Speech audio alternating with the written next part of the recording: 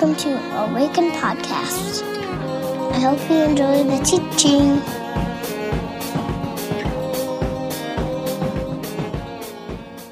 Well, good morning, my friends. Good morning, Awaken. I hope that you are well. And I'd love for you to close your eyes and imagine me, your pastor, sitting in a completely empty church, preaching to empty pews, because that is exactly what I'm doing. I want to start this morning just by giving a few words about community life, some things that you would have heard about had you been in worship together with us at Awaken, and then we'll move to the teaching for the morning.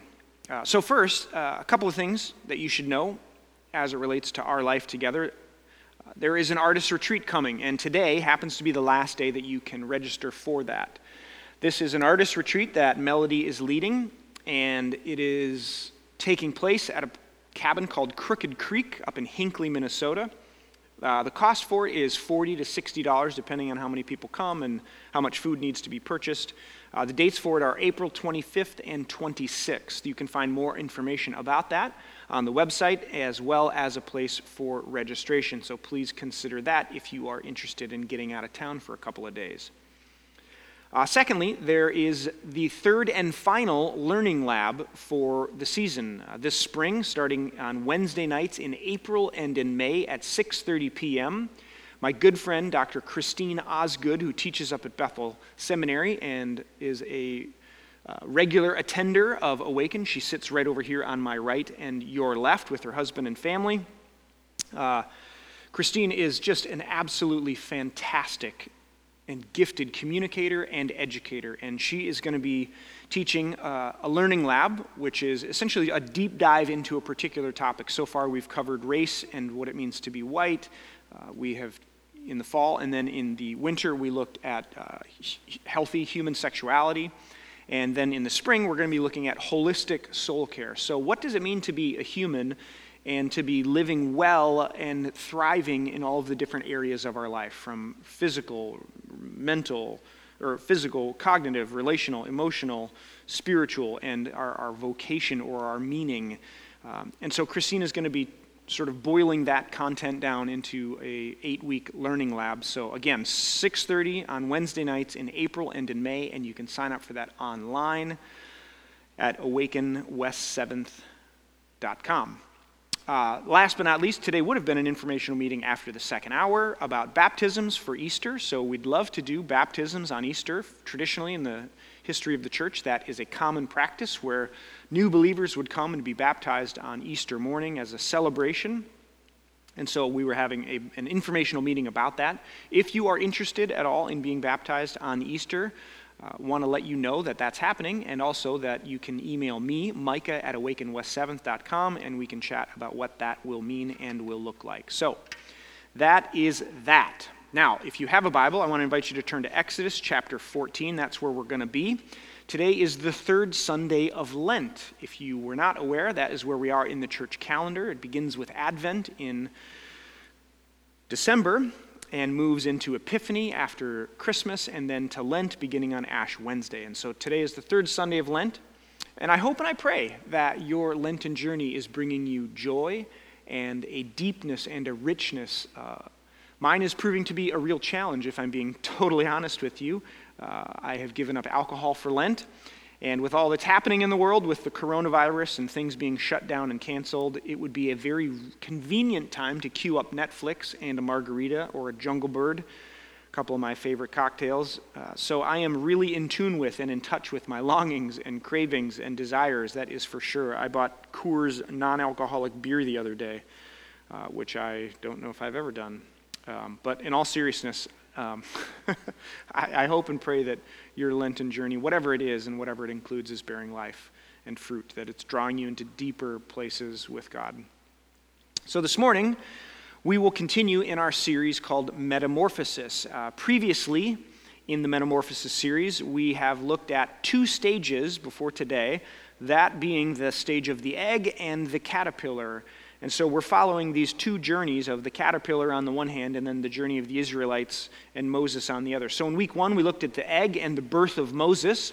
We saw that Moses was declared as good by his mother, and placed in an ark, this teva, this place of holding and this womb, as it were, that was cared for and preserved. We see that Moses and the seeds that are present in Moses for life and goodness are vulnerable but dependent on the love and benevolence of another, which is often the case when we find ourselves in this place in the spiritual journey. We are vulnerable and we're often dependent upon the goodness and the grace and the gift and love of other people.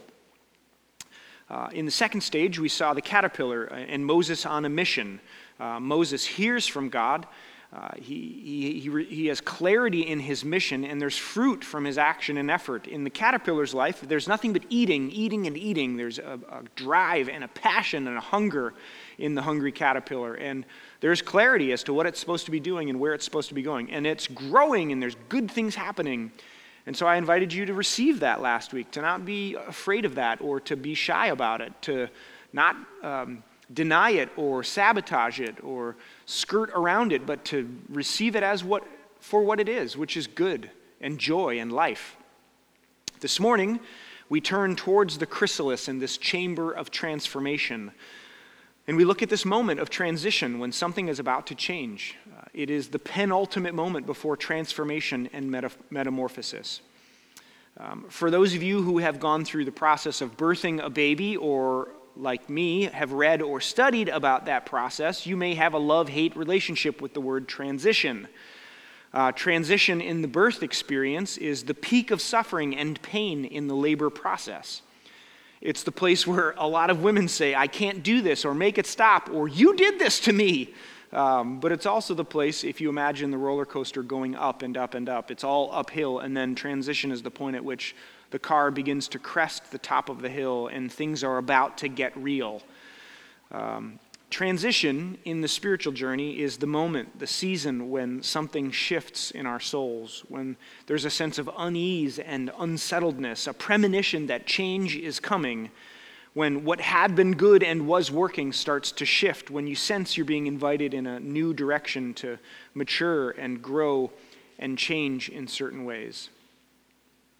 And so if you have your Bibles, I want to invite you to follow along in Exodus chapter 14. And if you can, and you're in a place where it's an option for you, I'd invite you to stand as we read the scripture together.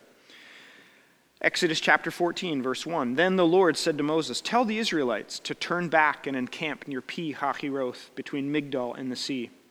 They are to encamp by the sea, directly opposite of Baal-Zephon. Pharaoh will think the Israelites are wandering around the land in confusion, hemmed in by the desert. And I will harden Pharaoh's heart, and he will pursue them. But I will gain glory for myself through Pharaoh and all of his army. And the Egyptians will know that I am the Lord. So the Israelites did this. When the king of Egypt was told that the people had fled, Pharaoh and his officials changed their minds about them and said, what have we done? We have let the Israelites go and lost their services. And so he had his chariot made ready and took his army with him. He took 600 of the best chariots along with all their other chariots of Egypt, with the officers over all of them. The Lord hardened the heart of Pharaoh, king of Egypt, so that he pursued the Israelites who were marching out boldly. The Egyptians, all of Pharaoh's horses and chariots, horsemen and troops, pursued the Israelites and overtook them as they camped near the sea by Pi-hahiroth, opposite Baal-Zephon. As Pharaoh approached, the Israelites looked up, and there were the Egyptians marching after them. They were terrified and cried out to the Lord. They said to Moses, was it because there were no graves in Egypt that you brought us out to the desert to die? What have you done to us by bringing us out of Egypt? Didn't we say to you in Egypt, leave us alone, let us serve the Egyptians? It would have been better for us to serve the Egyptians than die in the desert. And Moses answered the people, do not be afraid. Stand firm, and you will see the deliverance the Lord will bring you today. The Egyptians you see today, you will never see again. The Lord will fight for you. You need only be still. And then the Lord said to Moses, why are you crying out to me? Tell the Israelites to go, to move on. Raise your staff and stretch out your hand over the sea. Divide the water so the Israelites can go through the sea on dry ground. I will harden the hearts of the Egyptians so that they will go in after them and gain glory through Pharaoh and all his army through his chariots and his horsemen. And the Egyptians will know that I am the Lord when I gain glory through Pharaoh and his chariots and his horsemen. And then Moses stretched out his hand over the sea, and all that night the Lord drove back the sea with a strong east wind and turned it into dry land. The waters were divided, and the Israelites went through the sea on dry ground with a wall of water on their right and on their left. Pray with me. God, this morning as we gather, we do so differently because of all that's going on in the world. And so we take a moment to pray for those who are in leadership, regardless of our political affiliation or thoughts about how well anyone is doing or not well anyone is doing. We lift up those who are in leadership and those who have the power and the position to make change and cause change. And so we ask that you, by your Spirit, would lead and guide, that you would intervene, that your hand of mercy and of grace and of healing would come and rest on those who are affected by this. And God, we thank you for the church and pray that you would call us, invite us in the coming days and weeks into the world, God, for service and for love, for grace, for hope and mercy, for justice, for healing. Use our hands and our feet, our voices and our bodies, God, to bring about your healing and your love into the world, I pray. In the strong name of Christ, and all of God's people said together, amen, amen. You may be seated if you're not already seated. So this morning, the caterpillar and the people of God in transition. What is happening in the caterpillar during this process, this period, this transition moment, this moment when it begins to stop eating so voraciously and starts looking for a place to enter the chrysalis? There are three things that are important for you to know from a biological standpoint. Ecdysone and juvenile hormones and what's called imaginal discs. Now, juvenile hormones are present in the caterpillar when it is born, as well as ecdysone is present in the caterpillar. And essentially, the juvenile hormones hold back the tide of all the things that are about to happen because of the presence of ecdysone hormones in the body of the caterpillar. So long as the juvenile hormones are up and the levels are up, the caterpillar keeps eating and growing. Now, ecdysone is actually needed for the molting of the skin while the caterpillar is growing and eating, and then it's needed later again during metamorphosis when that takes place. But for now, the juvenile hormone levels are up, and the caterpillar eats and eats and eats. And there are within it these things called imaginal discs. They are essentially the shadows or the DNA shadows, the presence of what will be the body parts of the adult butterfly. And so as the juvenile hormone levels are up, the ecdysone is kept at bay. The ecdysone actually catalyzes the process of transformation. And so as long as the levels of the juvenile hormones are up, that doesn't happen. But as the time draws near for the caterpillar to stop eating and start moving towards the chrysalis, you guessed it, the juvenile hormone levels go down, the level of ecdysone stays present and high, and as the juvenile hormone levels go down, it begins to move the caterpillar. Typically it moves 15 to 20 feet or so from where it has spent the first 9 to 14 days of its life, and the decreased levels of juvenile hormones trigger the caterpillar to start the process of transformation. It is this transitional moment. Now, basically the opposite of what's true for the human. If you imagine during puberty, for us, what triggers puberty is increased levels of testosterone and estrogen, the pituitary gland sending out more hormones into the body of the human. But for the caterpillar, it's the opposite. The juvenile hormones essentially stave off and hold back the ecdysone. And so as those decrease, the ecdysone takes over and the transition is underway. It's a fascinating process. Well, what about the Israelites in this journey out of Egypt and into the wilderness? This transitional moment between one place and another. Remember where we are in the story, if you will. They, the Israelites, have been enslaved in Egypt for 400 years. Generations of Hebrews have lived and died in this place. They were fed, they were housed, in some ways they had security because they had water and an empire fighting for its well-being and place in the world, and they were a part of that in some ways.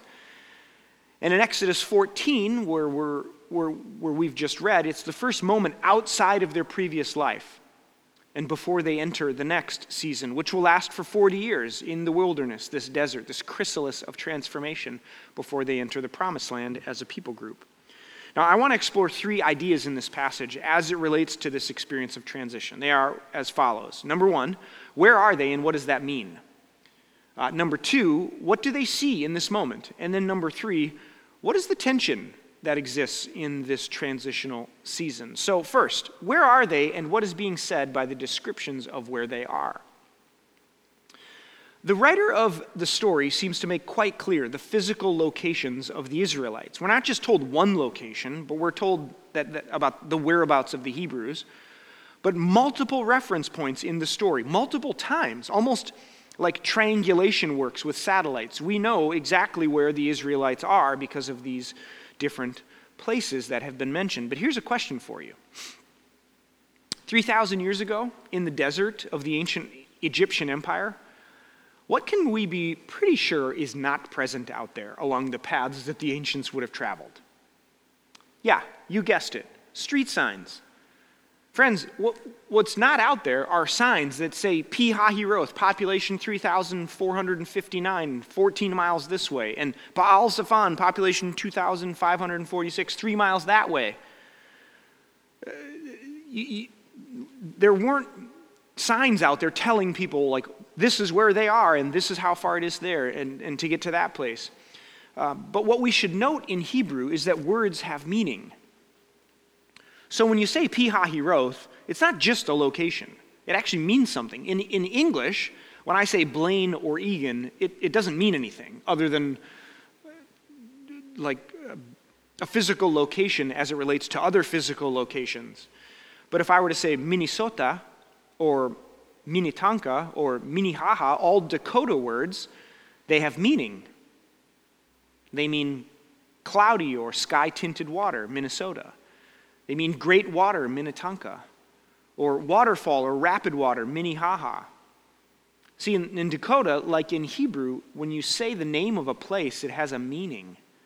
So when the writer of Exodus tells us where the Hebrews are location-wise, they're actually telling us more than just where they are location-wise. Where are the Hebrews in the story of transformation? What has just been said? Well, we're told that they are to camp at Pi Hahiroth between Migdal and the sea, opposite Baal Zephon. So what have we just been told? First, Migdal is a fortified city on the Egyptian border. It is also an elevated position or a tower.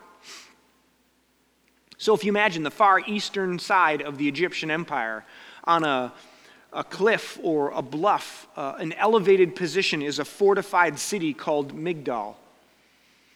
Pi Hahiroth is two words that come together that could be translated the mouth of freedom. So camp at Pi Hahiroth, the mouth of freedom, between Migdal and the sea, and Baal Zephon. Baal Zephon, also two words, and can be translated the hidden god of the north. So if you can picture this in your mind's eye, they have on their left Mitzrayim, far left, Mitzrayim, also known as Egypt. That's Hebrew for Egypt, and that can be translated entrenchment or a narrow place. So on their left, they have the narrow place, Mitzrayim. They're camped at the mouth of freedom, and on their right is the impassable sea, and just to their left is the fortified and elevated city of Migdal and Baal Zephon, the hidden god of the north. They have left one place on their far left, Egypt, and they are not yet in the next place. They're camped at the mouth of freedom between the impassable sea on their right and the hidden god of the north on the left, with the narrow place people closing in on them.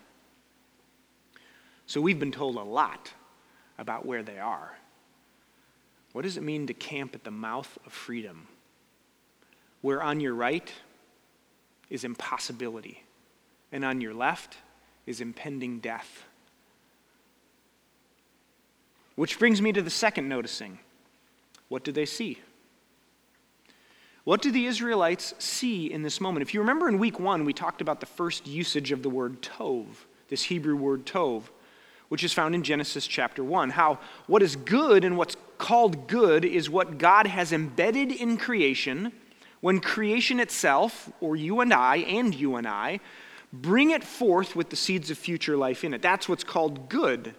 We also talked about this idea of what it means to see as God sees. How God saw the light and in the midst of the darkness and drew it out. How God saw what was potential and energy and life, and God drew it out and made space for it. And this invitation of, can we see as God sees? And in verse 10, the writer tells us, when Pharaoh drew near, the children of Israel lifted their eyes, hold on to that phrase, and behold, the Egyptians marched after them. And so they were very afraid. The children of Israel cried out to the Lord. They said to Moses, because there were no graves in Egypt, you have taken us out here to die in the wilderness? Why have you dealt with us this way, to bring us up out of Egypt? Is this not the word that we told you in Egypt, saying, let us alone so that we may serve the Egyptians? For it would have been better for us to serve the Egyptians than die in the wilderness. There's a similar story to this in Genesis chapter 15 where Moses and Lot are about to part ways. And the text says, Lot lifted his eyes and saw the plains of Egypt well watered and flourishing like the garden of delight, the garden of Eden. So Lot lifts his eyes and likens the garden of Eden to Egypt. In the next verse we see, the text says, the Lord caused Abraham to lift his eyes, and he sees something quite different in another direction. In our story, the Israelites lift up their eyes, and what do they see? But Pharaoh's army coming after them. They rant and rail on Moses for bringing them out there, and they say, we're better off where we were in Egypt, which is a trope that they will continue to repeat throughout the story of the Exodus. We were better where we were, where we had food and security and water. We were slaves, yes, but we were better off there. So again, what do they see? Through whose eyes are they seeing through? Whose perspective are they seeing from? And Moses responds to the Israelites in verses 13 and 14. 3 times he mentions the sight of something else. And Moses said to the people, do not be afraid, stand still and see the salvation of the Lord, which he will accomplish for you today.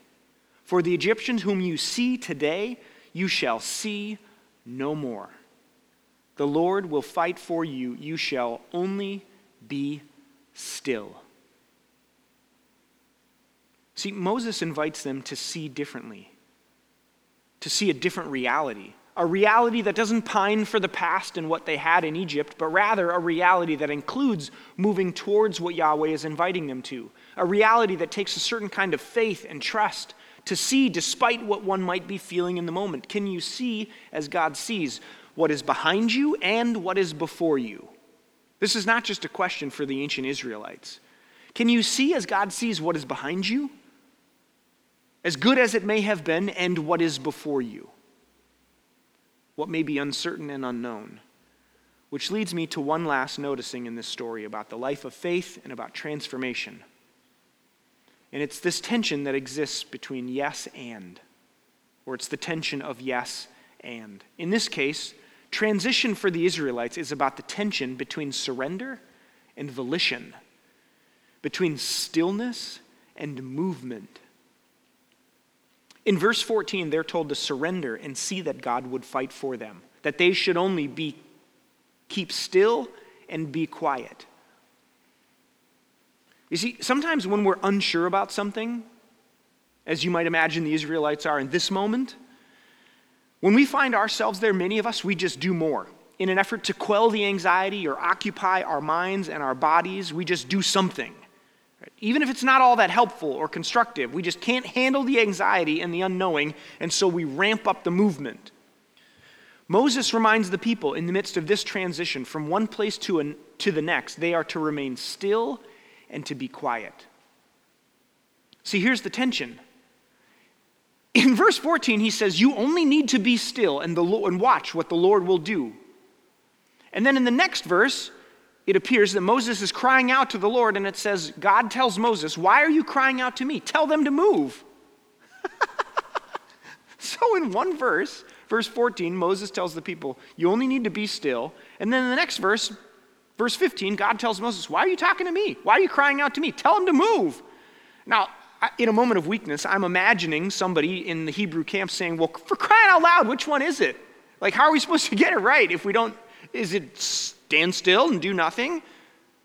Is it be still, or is it move?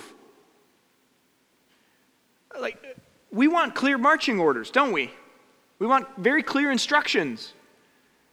If we follow them, then we get this certain result, right? Like, if I do this, then I'll get this result. And tell me what to do and I'll do it, especially the ones and the fives on the Enneagram.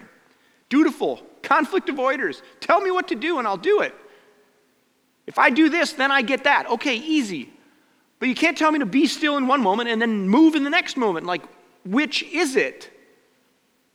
And despite what we desire deep in our bones, which is clarity and clear instructions, those who've been doing this life of faith for any length of time know that faith and the spiritual journey just doesn't end up working like that all the time. Both stillness and quiet and non-anxious presence and action, movement, volition on our part are necessary. While our souls are to be still and quiet and free from anxiety, we have to keep moving, keep leaning in, keep pressing into the heart of God and the leading of the Spirit. Even the Israelites, in their journeying the desert, was full of resting and being still, and then setting up camp and staying put, and then taking down camp and moving and following the pillar of cloud and fire. It was camp, stay here, rest, be still, and then get up, move, back and forth, back and forth. See, this life of faith, and certainly this stage in the process of transformation, when we feel like something new might be coming, something might be ending, requires both stillness and non-anxious energy in our souls, and the continued movement and following of our bodies and lives towards the divine.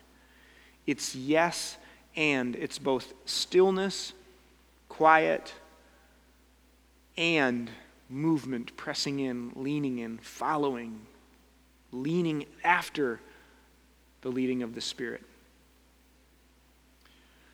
So as we close, let me offer a temptation in this stage of the journey that I see, and then our question to consider for this part of the process. So we've seen that in the story of Exodus, where they are and what is being said about the descriptions of where they are means a whole lot. They're camped at the mouth of freedom with the impassable sea on one side and Baal-Zephon, the hidden god of the north, and the narrow place on the other. And so what does it mean to see as God sees? To allow God to lift our eyes and see as God sees?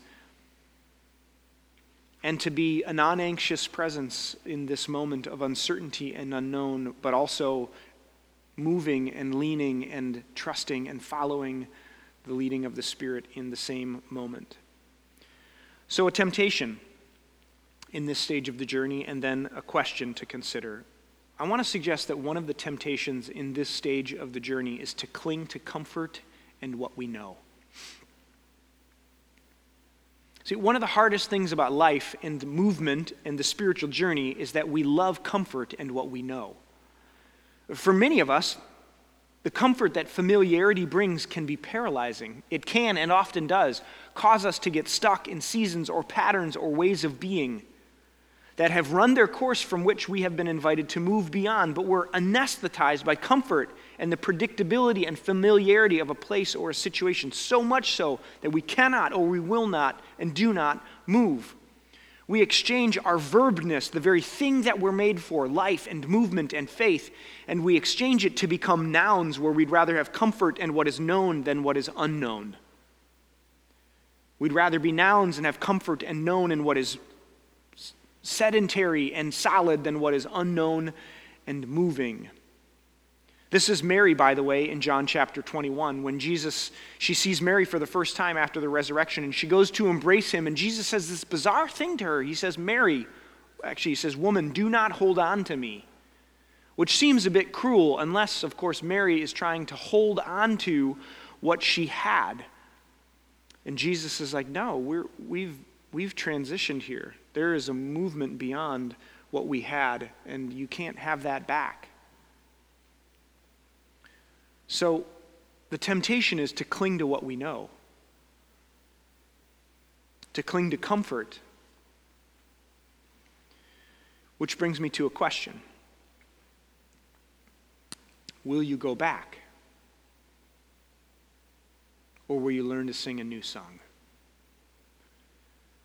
Will you go back, or will you learn to sing a new song? In the story of the Exodus, the Israelites are constantly being questioned or constantly questioning Moses and asking them to take them back where they had food and water and melons and garlic and onions and leeks and all the things that they found secure. They were slaves, yes, but they knew what they had. They knew they were going to be fed. They knew they were going to get water. They were serving the false god of Egypt and serving the Pharaoh, yes, but they had comfort and familiarity. And they kept asking him, bring us back, bring us back, bring us back to what we know. So the question for you and I this morning is, in this moment of transition where we've been in a good place and it has proven fruitful for us for a season, and we sense a transition happening and a movement in a new direction, will we go back? Will we reach behind us? Will we see what is behind us through the wrong eyes, the wrong set of lenses? And will we desire comfort and familiarity beyond what is unknown and faith and the journey out in front of us, or what we sense God might be inviting us to? Will we go back, or can we learn a new song? I remember one of my friends that I studied with Rabbi Allen, read this poem, and it was so beautiful. I just loved it. And she talked about, it was called The House of God. And she spoke of this image of how she would hear the voice of God in the house of God, and it would compel her and woo her and invite her in, and she would come down this path, this winding path to the house of God, where the door would swing wide open and she would come into the arms and the embrace and the love and the dance of God in the house of God. And it was the place that she met God and related to God and found God and talked to God and cried with God and was loved by God. And then she shared in this one study session that this place where she had seen and heard and related to and loved and been loved by God and from God was shifting and changing, and how she couldn't go back to the house of God. And I remember being devastated. It wasn't even my house. But I remember thinking, there's got to be a way to keep it. There's got to be a way to get it back. And I watched my friend struggle to let go of the house of God, this place where she met with and heard from and was loved by God, and to lean forward into with peace and non-anxiety, but also to lean forward and move towards this new way of being with God. And there was a question there for her. Will you go back? Or can you learn to sing a new song? Pray with me, if you would. In just a moment, I'm going to offer a word of prayer and then a few moments of silence.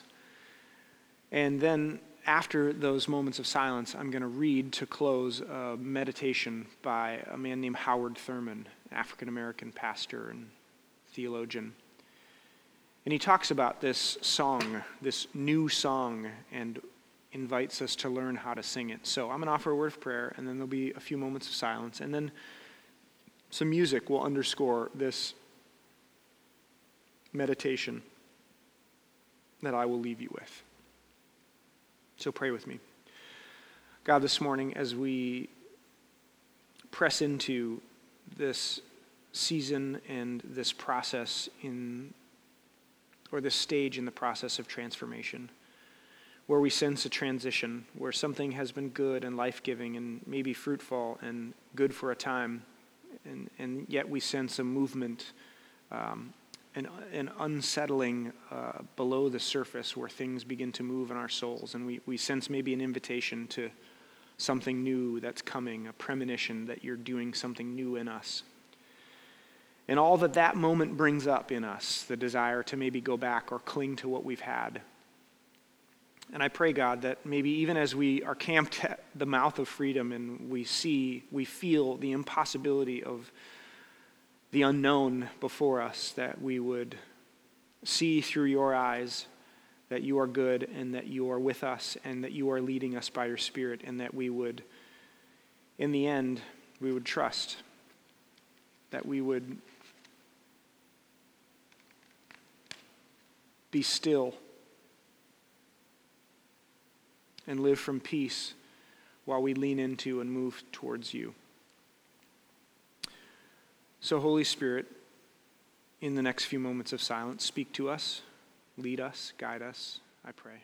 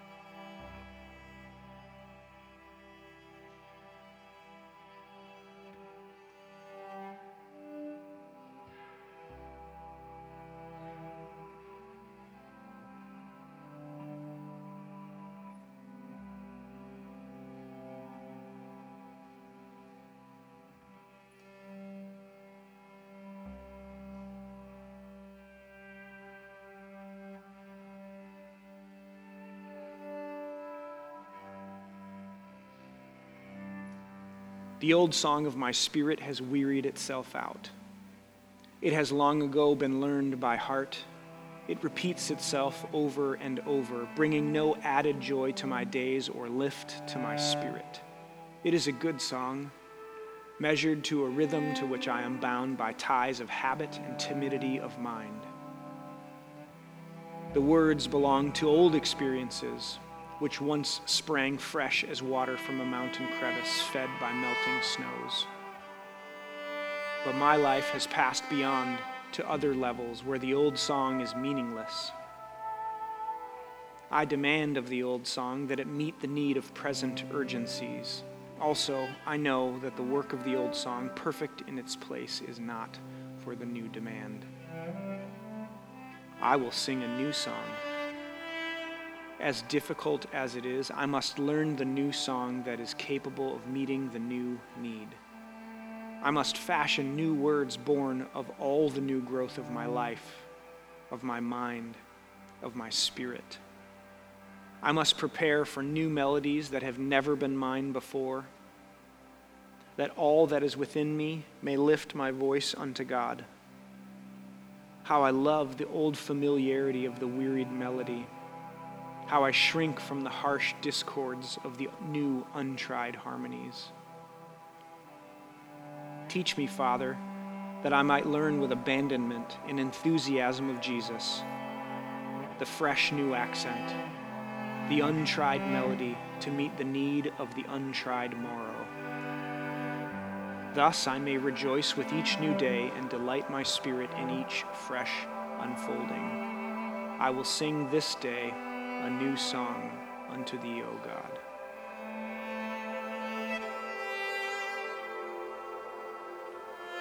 The Lord bless you and keep you. The Lord lift up his face to shine upon you and be gracious unto you. The Lord lift up his countenance to you and give you his peace. In the name of the Father, and of the Son, and of the Holy Spirit. And all God's people said, amen. Grace and peace, my friends.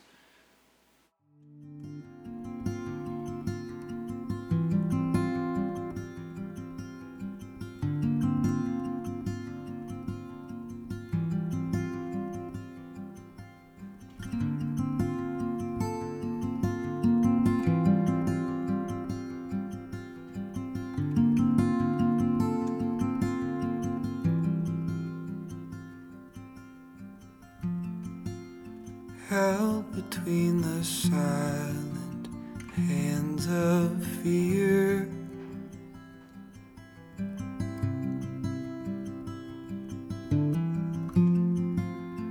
Wondering why my life has led me here. Oh, the dreams that you have and the way they just disappear. Here I am, holding out the pieces of all that I planned,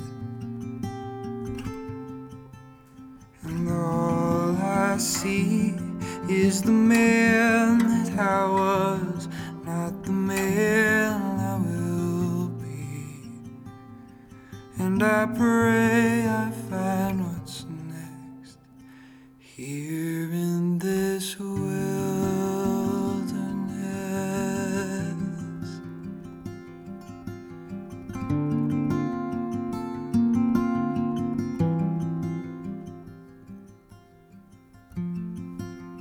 Thrown from every place that feels like home,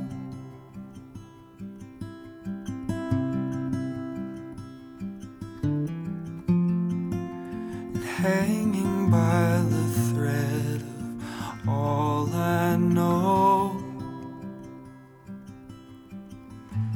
Will your mercy still follow me here, or am I alone? Here I am, holding out the pieces of all that I planned, and all I see is the man that I was, not the man I will be. And I pray I find what's next here in this wilderness.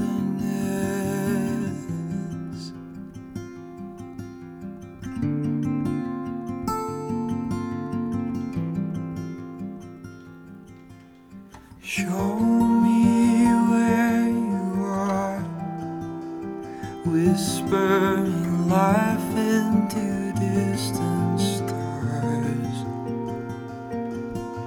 Show me you are kind, whispering hope in our broken lives. Oh, show me where you are, whispering life into distant stars. And show me you are kind, whispering hope in our broken lives.